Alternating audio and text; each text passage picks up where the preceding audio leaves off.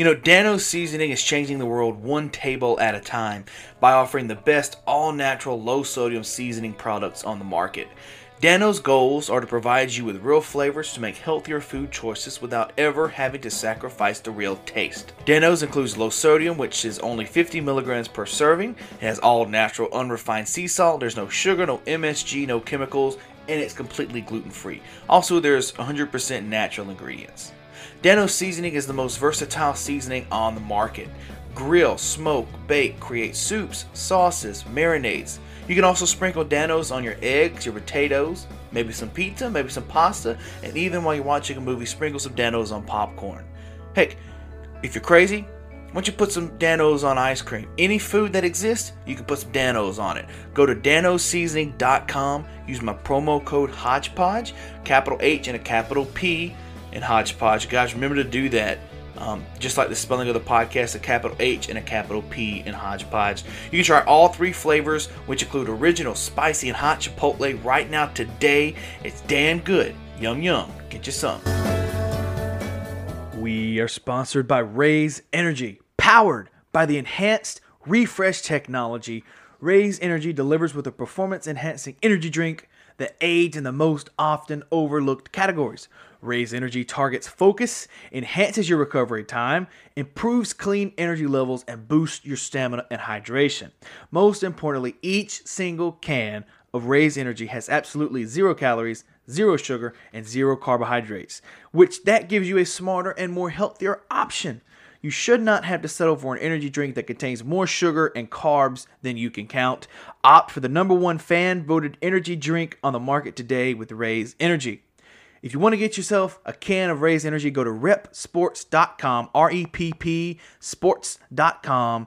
Use my promo code HPP1000, HPP1000 at checkout, and you will receive a generous discount.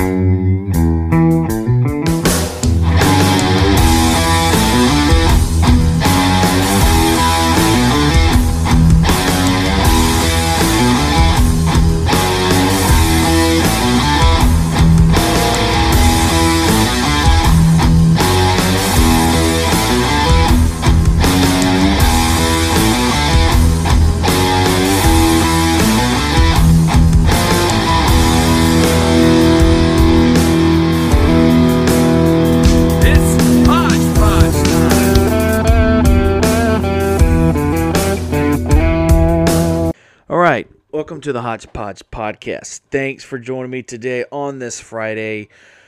I am very grateful for each and every one of you that do listen and stream the video on YouTube. A lot of people don't know that, so even though I say it every week, it's like people still get emails on the hodgepodgeproductions@gmail.com. They go, I didn't know you put the podcast up on YouTube. And I go, I say it every week, but we are up on YouTube.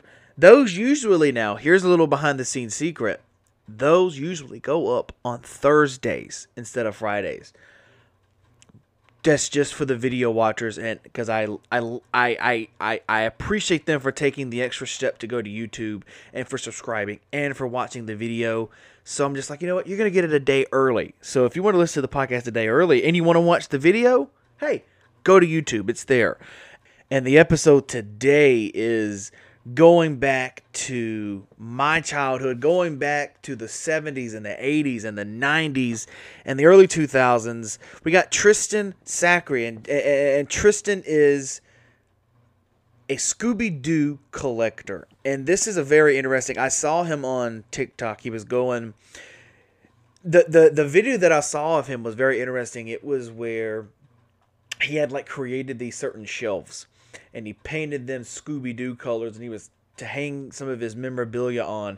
And I was like, that is so fascinating. I'm always fascinated by people that collect toys and collect like all these different things. Like for me, I collect records. I probably have a little over 500 in my collection. And then I also collect like Blu-rays. And then crazily, I collect like collectible popcorn buckets and popcorn cups, like exclusive, like to Cinemark or the Grand or AMC theaters, those types of things. When it comes out for like the superhero movies, I have a ton in my top closet, and I they are just something that I can't get rid of. So it's very interesting to see another collector collect these things. And today, me and Tristan are chatting about the 2002 live action Scooby-Doo film and the sequel to that titled Monsters Unleashed.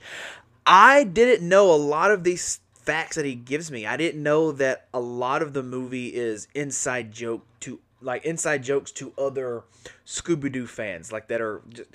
But I mean, I was what 5 when the movie come out, so I mean, it would make sense. But he also is chatting about when and why he started collecting Scooby-Doo collectibles and why exactly it was Scooby-Doo. Was it his childhood? Was it he just saw something one day? You're gonna have to listen and find out. But we also chat, and this is where the chat gets very interesting, is because there were like 3 or 4 specific Scooby-Doo direct-to-video original movies that I found were very childhoodish to me, which were like the Alien Invasion, Zombie Island,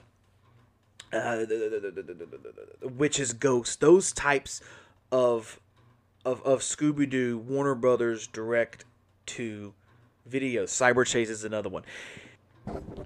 He talks about why those specific ones are the final good Scooby-Doo movies, mainly because Warner Brothers put themselves into the production at the final 2 movies, and how the difference you can tell between Zombie Island and Alien Invasion versus Cyber Chase. And it is an excellent talk. A lot of stuff I did not know. So without further ado, please welcome my guest today, Tristan Sacrey, the Scooby-Doo collector, right here, right now.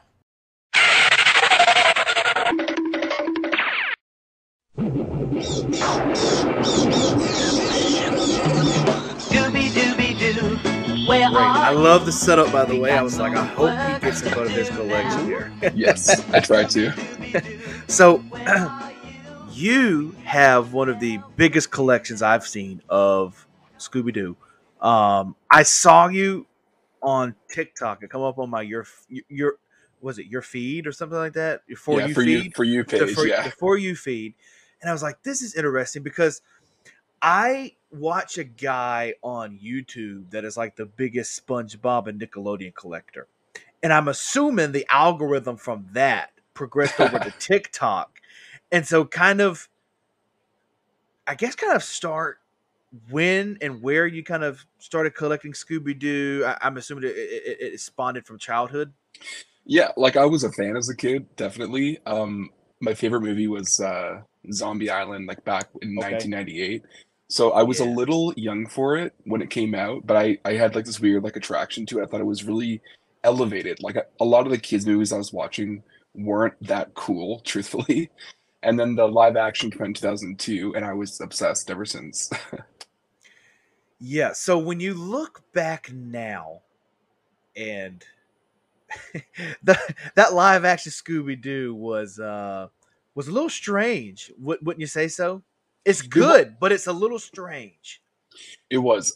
Unfortunately, there were a lot of rewrites that happened post-production. So Oh, okay. after, so I do have like an original copy of the script, which is very far off from what it ended up actually being filmed. But when they filmed most of it, they had a lot of the 3D rendering done, and of course, their post-production for back then was a long time because they had to like animate Scooby-Doo into the live-action film, right? Mhm. So there were a lot of unfinished clips, a lot of unfinished scenes, and when they presented it to a group of parents, a lot of people got really upset because there were a lot of like same-sex jokes. There was actually a kiss between Daphne and Velma. There was a possession scene that's still in the deleted scenes where Daphne has her protoplasm taken out, and all of that was cut from the movie. Like most of the R-rated jokes, like anything that was what we would call like edgy was completely cut from the movie. They really tried to make it a kids film retroactively, which I'm happy that it got the rating that it did because it meant kids like me, like I was 6 when it came out. So it meant kids like me could watch it. But then when Scooby-Doo 2 Monsters Unleashed came out, they like did a full backpedal. Like that movie is so rated G, like it's a bunch of kids like running around, like it's so innocent. And I think if we had gotten the true director's vision and the script that they wanted to make for 2002, it would have been like even more of a cultural phenomenon today. I think I prefer Monsters Unleashed over the first The one, second one? which is crazy to think because one was so odd. Like it was not your like, and I know I'm sounding 90 when I say this, but like one was so odd, like it was way off from the cartoon that we used to watch. But Yeah. two, they kind of like gathered it back together, and they're like, okay, here you go. But because one was so odd, I think Yeah. two didn't make that much money. It got the sequel spell, which was kind of like the first one was a Yeah. little, you know what I mean? So like there was no room for a third one, which I wish they would make those because man, Matthew Lillard was so great in those. Freddie Prinze Jr. was excellent Yeah. in that, and The I think casting was perfect. Linda Cardellini was Yeah. fantastic as Velma, and then and it's do you know? I don't know if you know this, and we'll get to rolling here in a second. I'm just fascinated by the whole Scooby Doo cultural phenomenon because that was the one. I think that was the one cartoon me and my brother didn't have to argue over Yeah. because we enjoyed it. So, but here's where I stand on the Scooby Doo's. I prefer now. I'm gonna get a lot of hate for saying this. Scooby Doo, Where Are You? I prefer that, the one that come out like 2004, 2005, that cartoon over the originals from the 60s and the 70s. So, what's new, Scooby-Doo? What's New Scooby Doo? That's it. Yeah. Yep, that's it. So, a lot of people will agree with that because Okay. the thing about Scooby-Doo is, and I think that they tried to whenever they try to mix it up is when they go wrong, right? The people like watching it because they like this group of kids together. They like this dynamic. They like the four friends and their dog solving mysteries. Where I think they went wrong with that recently was with the Scoob movie that unfortunately when it went to theaters had absolutely no success because they split everybody up. So like iterations Right. where they try to keep it classic, I think do really well. Like What's New Scooby-Doo brought a lot of freshness, and again, it was the first series in almost 15 years since a pup named Scooby-Doo, I believe, in the 80s. And there was an animated opening for the live action movie that used their animation designs. It was supposed to be like a direct crossover. Like I always play the VHS tape, and What's New Scooby-Doo is advertised in the VHS tape. Like for the first time in 15 years, the band's back together. Okay, And cool. so Yeah. I think a lot of people would agree that they brought a lot of really fresh ideas, a lot of personality to that series. And yeah, like the theme song is banging. Like I love it. It's a great series. It's a simple plan, 3 days Yeah, grace. It's one of yeah. those, isn't it? It's simple. Yeah, simple plan. It's the one that goes, "What's New Scooby Doo? Yeah, Coming after you." That one. it's Yeah. rocks. Yeah, That's my show. Like I can still put that on today and still watch it. Like yeah. it's like Teenage Mutant Ninja Turtles for me. I love every bit of it. What is your stance on the Scoob movie? You brought it up, so I want to hit on it because I'll be honest. I'll give you my opinion first. Sure. Let's go for it. I didn't like it, man. I was a little bored with it. Honest, I found it like when I saw the beginning of it, I was like, oh, because like they had like the original monsters and all that. I was like, oh man, this is gonna be great. And then they kind of switched it to like these alien whatever beings, and I was like, what are we getting here? Yeah, I agree. There was a lot of potential, and unfortunately, I feel like they were trying to Marvelify Warner Brothers. Right. So my partner was working on Space Jam: New Legacy during this time during the pandemic, and what they tried to do with that movie is create like a multiverse.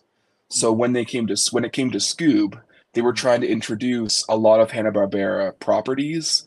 Uh, They brought in like the Blue Falcon. They went to that island and like the Bigfoot guy, I don't know his name, but I feel like they used it. It felt like a giant commercial. It felt like look at what we can do instead of look at what we're doing right now. I felt like again the gang was super underutilized. Like voice casting aside, like I know a lot of people boycotted that movie just strictly because of the voice casting.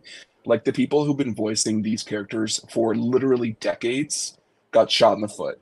Like this is our yep. first feature-length animated feature, and they didn't even get the heads up that they were being replaced by A-list celebrities. And I'm I will full on say that I'm mad that it happened. Do you think that they used A-list celebrities because they knew the movie was not good? Yeah, truth. Yes, Yeah, yeah, it's the same reason that they cast Paul Rudd as Ant-Man. Like, I'm not a Marvel fan, but right. there's a reason that they have Harry Styles in the third Thor movie. It's just to get someone to go to the third Thor movie that's not a diehard fan, because there's so much oversaturation. And unfortunately, like, I wasn't able to even see it in theaters. Like, I bought it on Blu-ray, but like my theater where I was closed for the pandemic, so like Right. Mine I was wasn't too. even So able to give my money dollars. But like the day it premiered, I bought it for 19.99 on iTunes. Like, I watched it. Like, I did what I could, but it's also disappointing because they have so much potential. Warner Brothers has so much potential, and they squander it all just because of poor planning and poor marketing. Like, you know, they were yeah. 99% done the sequel. Like, there is a Scoob sequel that is 99.9% done. It was 6 weeks away from being finished, and Warner Brothers cut the cord. Whoa, whoa. So there's not going to be a Scoob 2 then? No, they let them finish it, Really? and then they wrote it off as a tax write-off. Is It's it bad. be? Is it because the first one was so bad, or did? Okay, whether you think it's bad or not, a kid is not really going to say, "I love that movie." They're not going to Right. pick it apart like us adults that watch Scooby-Doo growing up. Yeah. So, and they're making those movies. Sure, there's some nostalgia with it, I assume, but they're pretty much making it for the younger kids. So, was there a Yeah. reason why they just like said, "Okay, finish it," and then just not put it out? Like, other than it being a tax write-off, were they like afraid that it was that it was worse than the first? That's what everyone's asking. I truly think Okay, that if the production studio doesn't release the film, they can write it off. And yeah, I think they thought that they would make more money in the long run by just not releasing it. It was called like Scoob the Holiday Haunt or something. And it was okay. like everyone was heartbroken. Like the animators, the voice actors, the director, the writers, they were like, this thing was done. This thing was finished. Like, you could sit and watch the whole film. There were like little nitty-gritty background things that needed to be tweaked. But for them to again take something that would have brought a lot of people joy Mhm. and then just say it's about the money, that's where I think like Scooby-Doo isn't in the right hands right now. I don't think they know what they're doing with it. There are so many iterations, and people keep asking like, do you like the new Velma show? I haven't watched it. The same, like, I haven't had time to watch Be Ooh. Cool Scooby-Doo.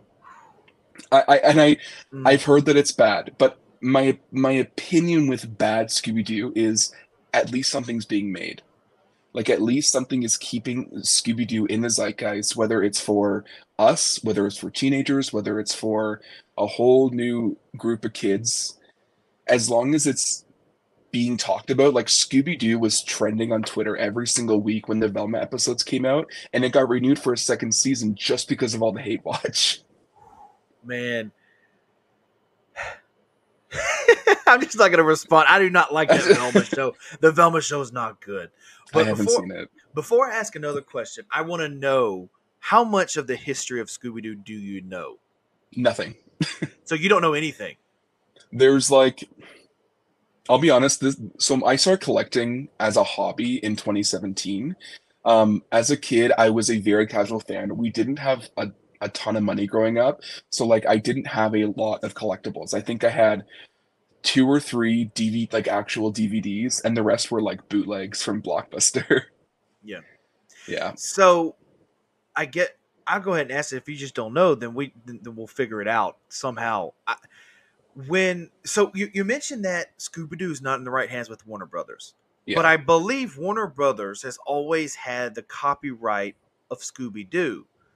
So, I think Warner Brothers bought Hanna-Barbera at one right, point. okay. Yeah. So that leads to when I was growing up, the movies that were phenomenal to me, Scooby Doo, were Zombie Island, the Cyber Right. Chase. Oh my gosh, Cyber Chase was freaking amazing.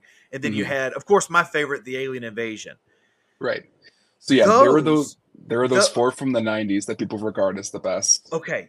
You could throw in the Witch's Ghost, I guess. Yep. Stuff like that. So my question is, where did they go wrong? Because those are I just so amazing. Like obviously, I'm sure they've had new writers and stuff from the over the 20 years that's happened. yeah. But like, yeah, this like, where did they? What happened in between from like 97, 99 to 2002 to like now? So You know? literally what happened was studio involvement. Right. So like the commercials kept saying when What's New Scooby-Doo came out, it's like for the first time in 15 years the band's getting back together for a TV show because there wasn't a TV show since the 80s which was a pup named Scooby-Doo. So after Okay. a pup named Scooby-Doo, there was about I think 7 or 8 years where like there was no new Scooby-Doo media. There were no shows, there were no new movies, and but they still own the rights and the properties. So this duo, this director and writer duo, went to Warner Brothers, who worked for the studio, and said, "We have a pitch for a Scooby-Doo reboot." And they were like, "Oh yeah, sure, go for it." So when it came to that first movie, Zombie Island, there was next to like no input from Warner Brothers Studios or Warner Animation put into that movie. Most of it was outsourced to Asia. Like a lot of the animation, like a lot of the backgrounds look like old like Pokemon episode backgrounds. Like you can take stills, like there's a hog in that movie, and it literally looks like a scene from like an old '90s like Right. anime. Yeah. Where they went wrong is the steady decline of the success from that movie, and then all of the producers and all of the higher ups in Warner having an input on the movies. A lot of people regard Cyber Chase as their favorite from that era. Um, if you go back and sort of put the two side by side, the animation quality, the story quality, the even the mystery, like right from the get go, it's pretty basic. There's a lot of like input and changes that happened to the point where that was the last movie that those writers and that director worked on. So within those four films that were from the same duo, by the time the fourth one happened, they were so upset with what Warner had done to their specific vision that that fourth movie, Cyber Chase, is the least Scooby-Doo of those four films, technically. A lot of kids loved it. A lot of people loved it. I loved it as a kid. I thought it was so cool they went into a video game. But like there was a steady decline in production quality and story and sort of like rushing. I will agree because when you're watching those four, Cyber Chase is probably like when you're looking at it as a not taking your Scooby Doo fan out of it, but when you're just looking at it as an animated movie, Yeah, that is the least like it's not that good. But for some reason, the nostalgia that you loved it as a kid is yeah, like it's great because it was a very simple story, and it was like there yeah, was not. It was like close to the end of it, they gave up. Like they were just like, you know what, we're gonna do it, and we're done. Like it yeah. felt that way. It's very conceptually cool. Like it's a great idea. And I think that's why it stuck with a lot of kids. It's just like being transported into a video game was so ahead of its time to like within technology in the 90s itself. I don't know if that was the year 2000 or like 2001. Um, but then again, like if you put any of the stills, like even the background art from the second movie that they made, which was Witch's Ghost, that movie's beautiful. Like Hex Girl's nostalgia aside, that is a visually fantastic film. And like I really urge anyone watching that loves Cyber Chase to just pull up two stills side by side and like how flat the backgrounds are, how flat the animation is. The gang looks so like Play-Doh. Like they have Yeah. no depth, no expression. So you said you got into collecting in 17. Yeah, Do you remember? And you probably get this. I'm probably going to ask you this question you've been asked 15 times because that's okay. you were the first collector that I've had on the podcast. So Oh well, that's awesome. I love that. honors Thank you. honors out to you. But what was the first thing that you remember buying and that started the collection? Sure. So like the reason I started collecting in 2017, I was in a really bad place. My dad had passed away in January, and like my partner at the time was at my eulogy, and like I had like talked about Scooby-Doo with my dad. Like I associate a lot of memories with my dad with Scooby-Doo, and he knew this at the time, and he had gone into a convenience store across the street from our apartment, and they had the original five Scooby-Doo Funko Pops for sale for like 15 bucks a piece, which now they're like 100 bucks. And he just surprised me like in the like with them on a random day, and I cried. I was like, "Thank you, like this means a lot to me." And I was like, I really do love Scooby Doo, and I was just like, I have a whole bunch of like books, like Scholastic book orders from when I was a kid. Like, unfortunately, I lost a bit of my collection when I was a kid. As I was getting older, I used to have like a whole bunch of plushies on my bed. And when I was entering like middle school, I was like, Mom, like you're forcing me to make my bed every day. Like, can we put them somewhere else? And we threw them in a box or a garbage bag somewhere, and they just went missing. Like, she swears to this day that she has no idea where they went. Like, she's like, I never threw out your Scoobies. But it was after that that like I like put up a shelf in our office, and I just threw what DVDs I had and like my VHS tapes and some books and the Funko Pops, and I was just like, looking at this makes me happy. And I was like, it was very casual. Like I wasn't searching for Scooby stuff. I wasn't like thinking about even making content at all. Like, it wasn't in my mind at all. Um, and then we started going to thrift stores casually, and I'd be like, oh, like there's always Scooby stuff here. Like, there's always an old toy or like an old DVD I don't have. And then it started just snowballing from there. And then it's been 6 years. And I just got this room about a year ago to myself. Like, this is just like my office now. And it's just sort of grown into this. When you're out, because I'm always like, because I'm a collector of like certain things, not like Scooby-Doo or SpongeBob or any of those things, but like I collect like vinyl records right here behind me. I have a whole bunch of vinyl records. I Yeah. collect Blu-ray and 4K. Like, I'm that type of collector. Yeah. But I am not the type of person that will go and say, "Oh, I have that one, so let me get a second one just in case something happens to the first one." So, are you like a double collector? No way. Okay, okay, Well, I think we're pretty responsible now. Like, this is a two-person collection. Like, I met my partner in September of 2020, and that was our first conversation. Was like, he saw my profile picture. I was wearing a Scooby-Doo like face mask for COVID in my profile picture, and he sent me a message like, "It's so funny you're wearing a mask because like usually the gang unmasks the villains." And like, we were joking about it, and he was like, I work in the industry, like I'm an animator, I'm working on a Warner Brothers film right now. And he's like, my favorite movie is Scooby-Doo 2002. And then ever since then, like, this has been our hobby. Like, we do Scooby hunts on TikTok, we go out to thrift stores, we get all this stuff. That being said, if we need to stop, we do.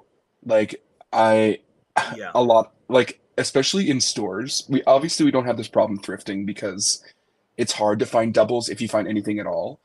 But if I find a double of VHS tape, I don't buy it, even if it's $2. If I find a double of a DVD, I don't buy it because like, who needs two?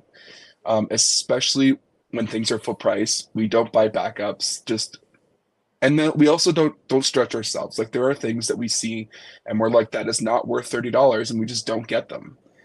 Do you see the rise of, because I will say this and I will live with this until it does not happen anymore. I am like an 80-year-old person when it comes to yard sales. I get so irritated nowadays because yard sales are not yard sales anymore. They are like flea markets. They are Yeah, so awful. Like, even the Goodwills, they are god awful expensive yeah, because social media. Social media has that influence of saying, "Oh, because you have something old, guess what? It could be worth $80 to $100." yeah. Do you see that rise with Scooby Doo? Because and maybe I should ask this first: is Scooby Doo like a SpongeBob or like a Simpsons? Is it that big where like everybody collects those things now? I know a lot of Scooby-Doo collectors. Okay. Sorry. No, you're okay. Um, there's a lot of Scooby-Doo collectors like on Instagram. So, and I've through TikTok found a lot really close to me. And I find it funny because I'm like, oh, that's where all the stuff on Facebook Marketplace and Kijiji goes. Because this is like, there are people around me looking specifically for Scooby stuff for collecting purposes. Um, People always comment this in my, like, we do Scooby hunting videos where we go to like flea markets, antique stores, any Value Village, Goodwill, any like secondhand store, and I'll find anything but Scooby. Like, I always joke that I constantly find Muppet stuff or like Wizard of Oz stuff, and then I have those collectors in my comments being like, "Oh my God, I wish I lived near you because I can never find Muppet stuff. I can never find Wizard of Oz stuff." There's a thing with like, it's so hard to compare finds for secondhand items. Like anyone can walk into a Hot Topic across the country and find pretty much the same thing you're looking for. Comparing what I decide to film to upload to TikTok, like I don't film everything I find. Like if I'm posting it, it's because we found something. Like I want to make content where like if we're going Scooby hunting, I want there to be a Scooby in the video. And I try to like keep up that maintenance. But that's given like a false sense of people that we just have so much luck trying to find things. Like you asked about Simpsons. I can't remember the last time I saw Simpsons anything. Like Right. I know some Simpsons collectors on TikTok and they have hundreds of items, but they're things that I have absolutely never seen in Well, person. that's what. Well, that was part of my question. Is Scooby that rare? Like, are prices just like sky high for Scooby items? Because I will see a plush every now and then, or maybe like a little Yeah. action figure, but I never see like full play sets or anything that you know what I mean. Anything back in the day, I don't think so. Is it rare? There's a lack of Scooby merchandise in stores currently. Like I just made a post this morning on Instagram about a sticker sheet that I found at Walmart. And I was like, I'm shocked that they even have stickers at Walmart because when I was a kid, they had bathroom sets, they had towels. Yeah, Like everything. I literally have a shower curtain. They had like car accessories, mats, steering wheel covers, and Throw now there's nothing. blankets. They had Everything. everything. Yeah. Everything. So as far as that's a pretty good gauge on whether something collectible is going to be expensive in the reseller market. You can walk into Walmart and you can find SpongeBob merchandise because it's still pretty current. Kids love it. The way that Paw Patrol has sort of taken like there's like a dog fandom, and I Mhm. feel like in the 80s, 90s, early 2000s, Scooby-Doo sort of fed that dog fandom. Like he was the lovable mutt. He had that like adventure side. Unfortunately for the Scooby fandom, I think Paw Patrol has stolen a lot of that kid love because kids don't look at Scooby-Doo the same way they look at a whole bunch of puppies anymore. So like as far as value, it comes and goes. Like I feel like people sell stuff on like Facebook Marketplace just to get rid of it. When it comes to eBay sellers, the prices are crazy. And that's what I said. Like we consider ourselves in-person collectors. Like we like looking in person. Funko Pops are a different story because they're impossible to find. But it has to be something extremely valuable to me that I really want at a decent price on eBay to actually pay for it and then pay for shipping to Canada.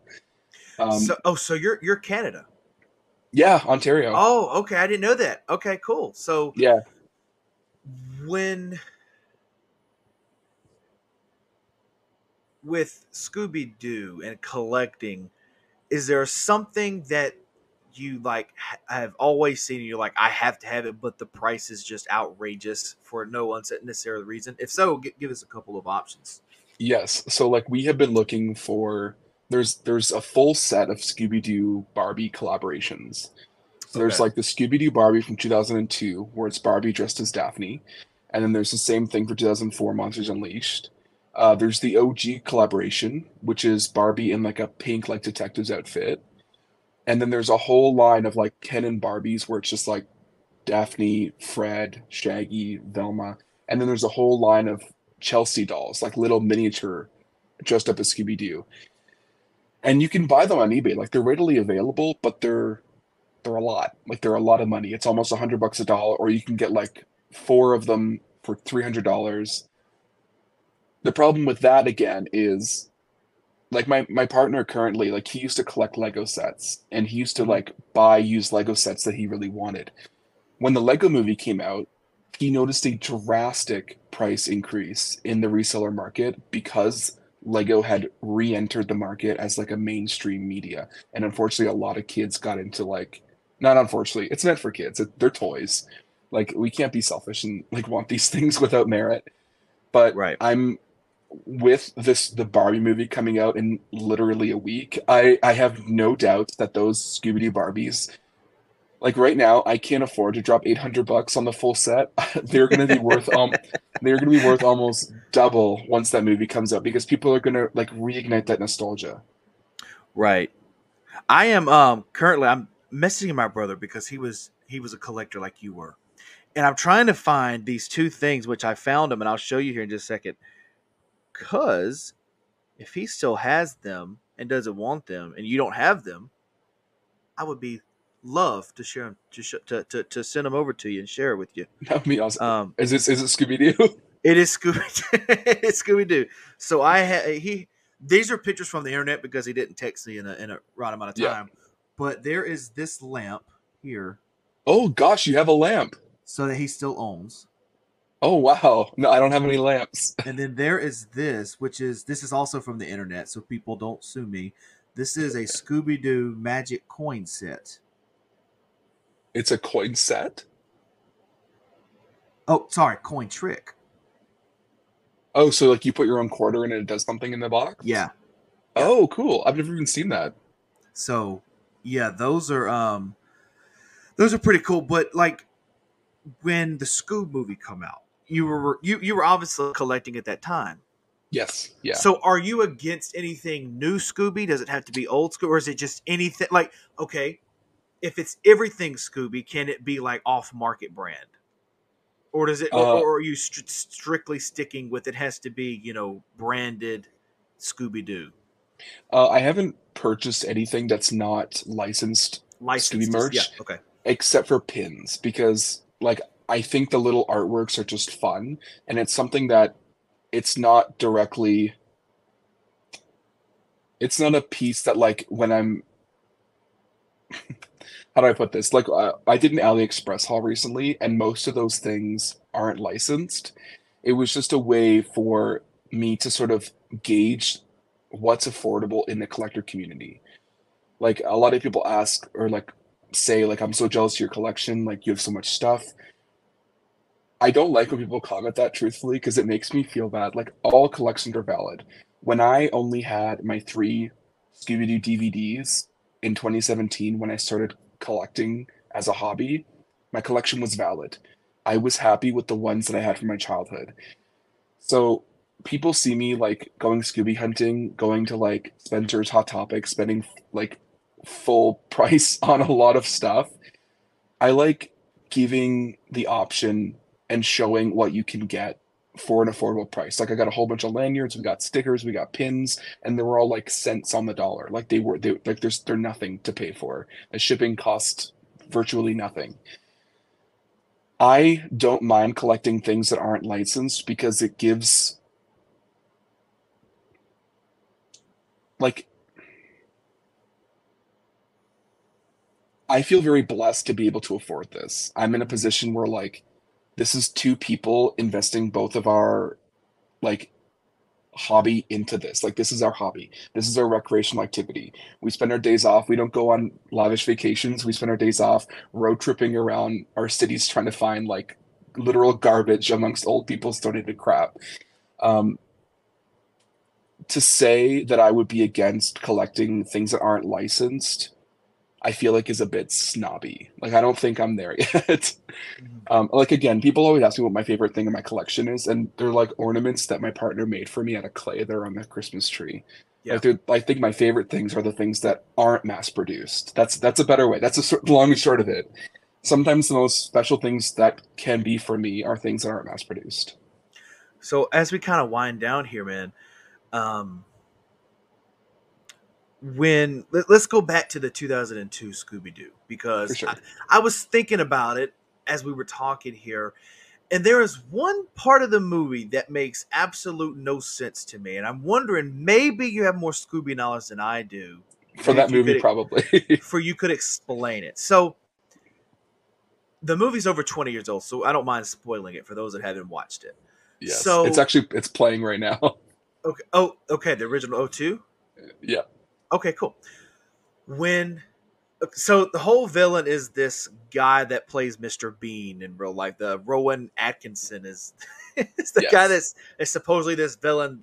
They go to like a zombie or whatever kind of island it is, right? So they go to this island and it's like encrypted with these little demon looking dogs that they see sunshine and they explode. Yes. Well, the end of the movie, after that big battle with the big the metal looking Skeletor guy, when that happens and the person when they unmask him like they do, It's Yes. Scrappy. Yes. When is Scrappy a villain? Like, because they did Scooby and Scrappy show. They were always together because he was the nephew of Scooby. He called him Uncle Scoop. And then, like, all of a sudden, this movie, like, makes a turn where Scrappy is Yeah. a villain. Like, is there a reason for that? Or was it just like, hey, let's just throw it in here? So there is this, it's a giant inside joke. I'll just say that. Okay. Like Scrappy-Doo being the actual villain in a Scooby-Doo movie is a giant inside joke.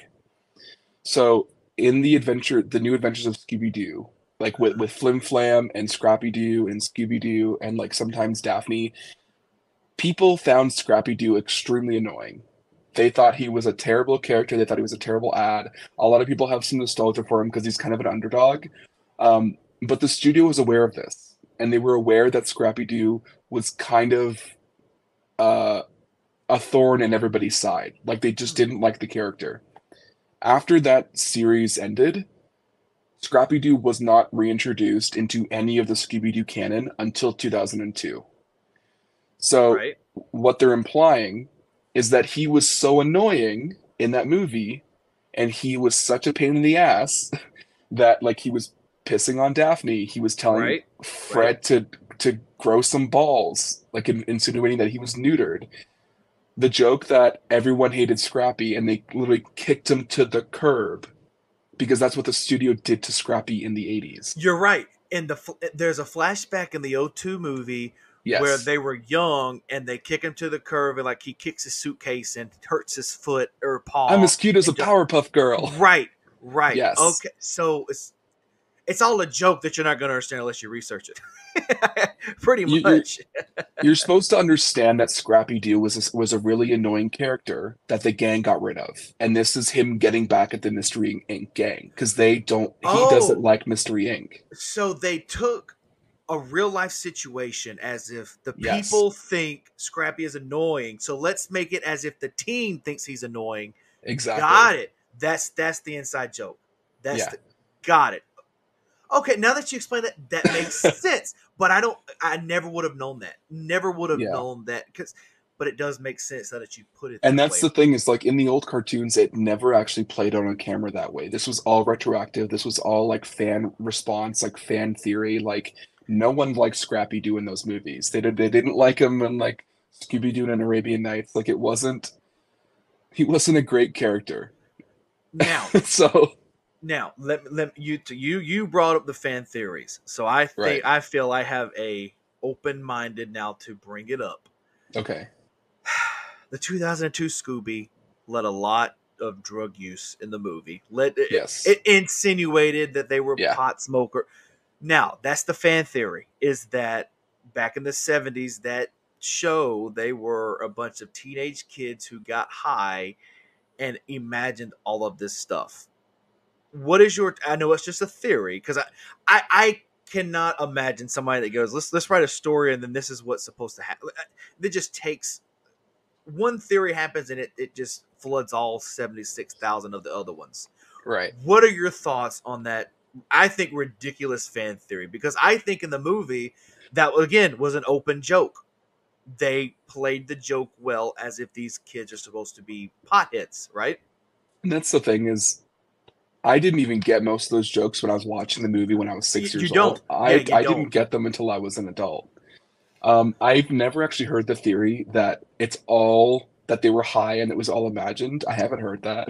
Really? Okay, okay, No. that's like the most famous theory about the Scooby Doo. Um, because that's why Shaggy's always eating. Scooby Doo's always eating. That's what. The thing with the munchies, I get. The thing with like Shaggy being a vegetarian because of Casey Kasem, it sort of lended itself to the whole like 70s hippy dippy. We Wait. What do you mean, Shaggy a vegetarian? Didn't he eat sandwiches all the time? so that's the thing that's the reason that Casey Kasem didn't continue as the voice of Shaggy is because they wanted Shaggy to be a vegetarian. And so that's another nod to the live action 2002 movie. That's why Shaggy's eating chocolate covered eggplant burgers. That was a nod to the Casey Kasem. So Matthew Lillard's Shaggy is a vegetarian. Really? Yeah. And that's what But wait. I'm sorry, I gotta calm down sure. because if that's true, because in two, don't they go hog ham on like all that Thanksgiving fake food and stuff, like the sausages and all that stuff? Remember before they get pinned up? Yeah, that's the first movie. That's So the first one. That's the first one. Okay. yeah, because that's all rubber. So they know it's rubber. They know it's rubber.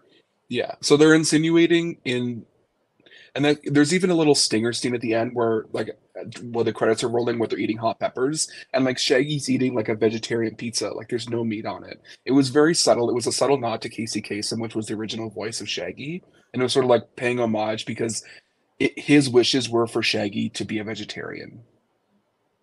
But I thought you just said that he quit doing Shaggy because they wanted Shaggy to be a vegetarian. Yeah, so this was like a friendly nod to his wishes in the live action But wait, because hang on. I'm sorry, I'm not understanding. So Casey Kasem, who played Shaggy and yes, Scooby-Doo, in 1969 till yes, 1973, I yes, think. in the original show, Scooby-Doo, Where Are You? Yeah. You said that he was going to quit if they made Shaggy a vegetarian, correct? No, sorry. So he voiced Shaggy for those few Right, seasons for that right. show, and then he himself was a vegetarian. And because food was such a big aspect of Shaggy's character, along with like the weed motifs and the munchies and like the whole hippie side of those meddling kids, it was his wishes around after that point, and he said, "Can we please make Shaggy vegetarian?" And they were like, "Ah, don't be ridiculous. Like he eats sandwiches and Got pepperoni you. pizzas." Yeah, Okay. So yeah. pretty much the And 2002 Scooby-Doo live action is just all a big open joke of a movie. that's the thing. There's a lot of inside baseball in that movie, but I feel like personally there's a lot more in the second. Like in the second, they're dealing with all of the original ghosts, Mm-hmm. right? Mm-hmm. Yeah, All right, so last couple of questions for you, man, and we'll for get sure. you No off here. worries. I'm loving this. This is great. Thank you. What is your favorite Scooby-Doo villain? And I know that's probably going to be a hard one, but I think I'm going to have to go with, and I'm bad at these names, the Tar Man, or the Tar Monster looking thing, or the who's the guy that used to wear like the skydiving gear, Skydiving or scuba diving? scuba diving gear, the where he Oh, had like the Captain Cutler. Captain Cutler. Yeah, that's probably my favorite. Is Captain Yes, Cutler. that's also my favorite. Okay, all right. His Uh, costume's just so cool, and I love it. Like in the second one, they made him like glow green. Like it yeah, looks that so too. great.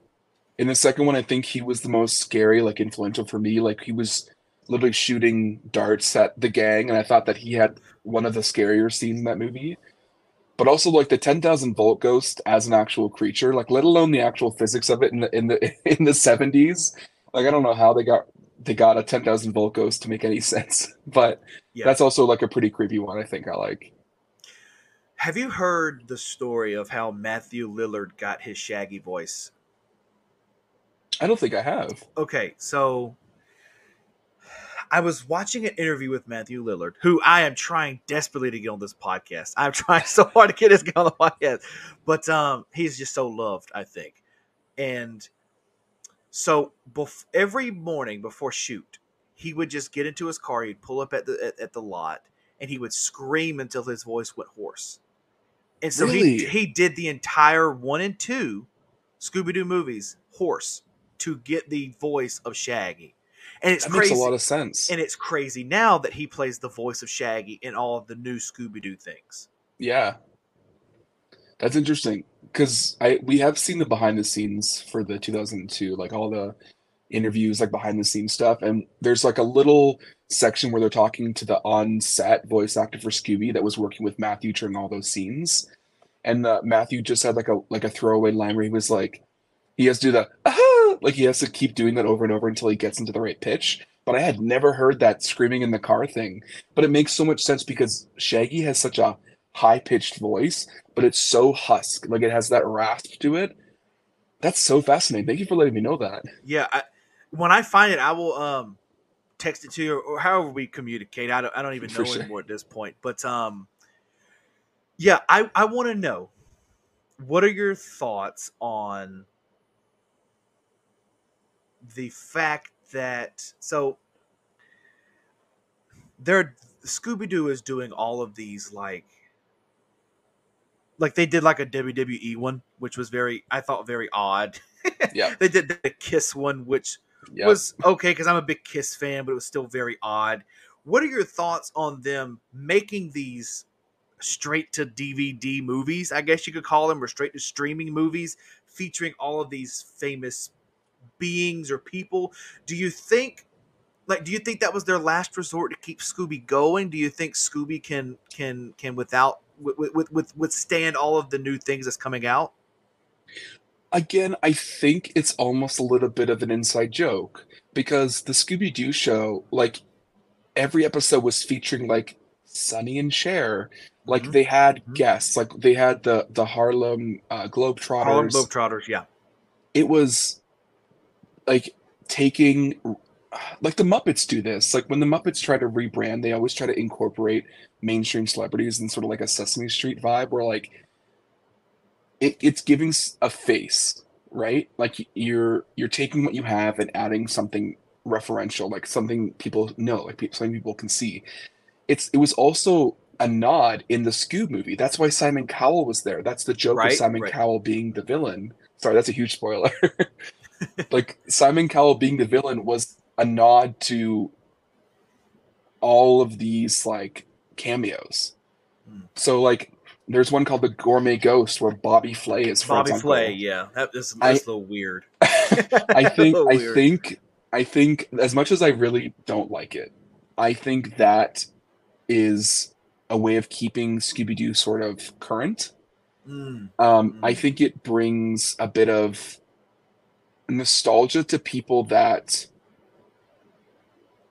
it's fun to see your fandoms come together. Like I haven't seen it yet, but there's a Scooby-Doo meets Supernatural crossover, and there's a lot of Supernatural fans. And that show, like they call each other the Scooby Gang or something like that. Like I've never seen it. And cross cross platforms, people hold Scooby-Doo, they hold Supernatural, they hold like the Scream franchise, they hold horror movies. It's all in like a big bubble. Like there's a lot of cross fandom like within that range of like the ooky spooky, Mm. right?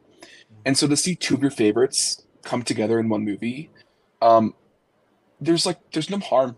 I really don't mind it as long as we're getting like a direct to DVD every 2 years.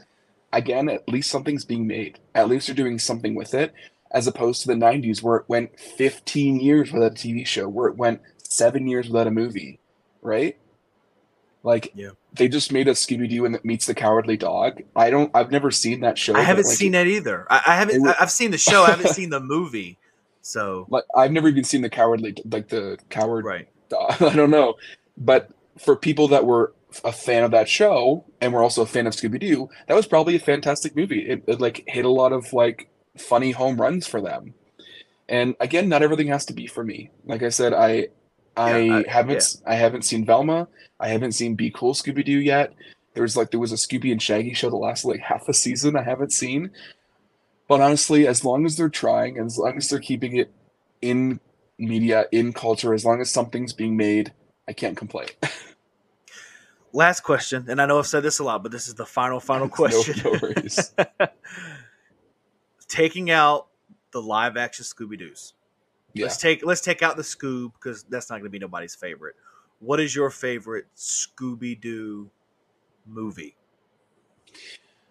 It's really easy to say Zombie Island, which is the one from 1998. A lot of people will say that that's their favorite because it was the first that had the creatures were real, like the monsters were real. It deals with zombies, the cat creatures, the ghosts. Again, it had very little production input from the company of Warner, so it feels like a very solid standalone piece from a writer and a director that knew and understood, and a writing team that loved and understood Scooby-Doo. And That be Zombie Island was one of those that still shocked. Like it shocked you as a kid to realize the ending of that movie was like, holy crap, they're all zombie. Like it was yeah, like how they what were they turned into the cat people? Like when they were in that big yeah. hole in the ground. It was crazy to see, and it was really scary as a kid. Like And that's the thing is that and they the studio has taken that and they've done a lot of backpedaling. Like I think it was 2 years ago they released a sequel to that movie called Return to Zombie Island, and they was it backpedaled any the good? I it's genuinely and I don't say this lightly, the worst Scooby-Doo property I have ever seen. No way. Because I was gonna watch it and then I just forgot about it. Like, The amount of backpedaling they did, like in the movie, people regard the live action 2002 and Zombie Island 1998 as sure, two of the sure, best. sure. The I reason agree. I agree. the reason people take those as the best is because they're a direct sequel to the original what Scooby-Doo Where Are You? Okay. Like the Okay. nostalgia, the original episodes, the gang, those 4 years, like the original show and what it represented, it's taking that, forgetting everything else, and then saying the band, they got the band back together. The group is a bit older. They've all gone their separate ways. They're reuniting for one mystery. In 1998 in Zombie Island, Shaggy works at the airport. He gets fired. Daphne and Fred have a show called Coast to Coast with Daphne Blake. That's right. They're starting a new series called Haunted America, and Fred has the idea to like call up Velma, who's working at a bookstore called Mystery Inc., like as in a bookstore. And he's like, I want to get the band back together. Like that's what that movie is. And it's them getting back into their roots. It's them rekindling the friendships that they had. It's them sort of reestablishing who they are as adults. Scooby-Doo 2002, it picks up before they break up and they have a fight and they have a falling out and they all go their separate ways. And again, there's an amazing scene that they cut out in the live action where they show their backstories. Like Fred's doing the convention run with his new book. Like Velma's in therapy. Like and everyone's joking like I don't remember a Thelma. Like because she's the forgotten like Scooby member. Daphne takes martial arts classes. Like they show all these backstories and then they come back together to solve another mystery. And I think people have such a hard time. Like, I love both of them, they're fantastic. But I feel like for us to get another theatrical movie of the same scope, like the scale, like, I'm not talking about the direct to videos or anything like that. I wish they would have done it with Scoob. I think Scoob was meant for a much younger audience. It was meant for little kids, which I think is where they might have gone wrong. Um, but I think that's why people regard those as the best, is because it is a direct response to nostalgia. People felt the nostalgia in 98, right? Like people felt the nostalgia in 2002. And that's what people want now. It's like we're in a huge nostalgia fest. That's the reason I'm a collector. That's the reason why like 20 somethings are not buying houses, we're buying toys, right? Mhm. So yeah, I'd say Zombie Island is my favorite. There's a couple that are good, but like there's a couple that from my childhood that I loved in the What's New Scooby-Doo era, like Loch Ness Monster is fantastic. There's one from I think 2011 called Stage Fright. That's a directed DVD that's actually really, really funny and a really good writer. But as far as the OG Scooby-Doos, those are you can't go wrong with those. Tristan, thank you very much for doing this, brother. Thank you. Thank you so much. I know we stayed on longer than planned, but thank you. That's no worries. I appreciate it. I enjoy talking all things Scooby Doo. Yes, me too. It brought me back to my literal childhood. Like, Yes. and I can't thank you enough for that. And thank you for your content, man. Thank you. Keep up, man.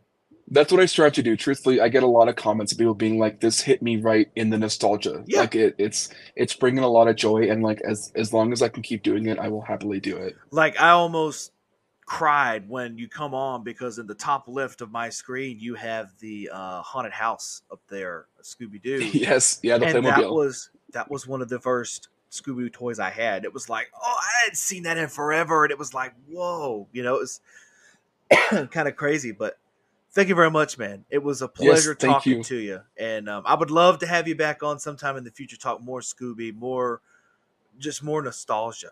Absolutely, definitely. If you get Matthew on, please let me know. All right, man. Thank you very much. Thank you.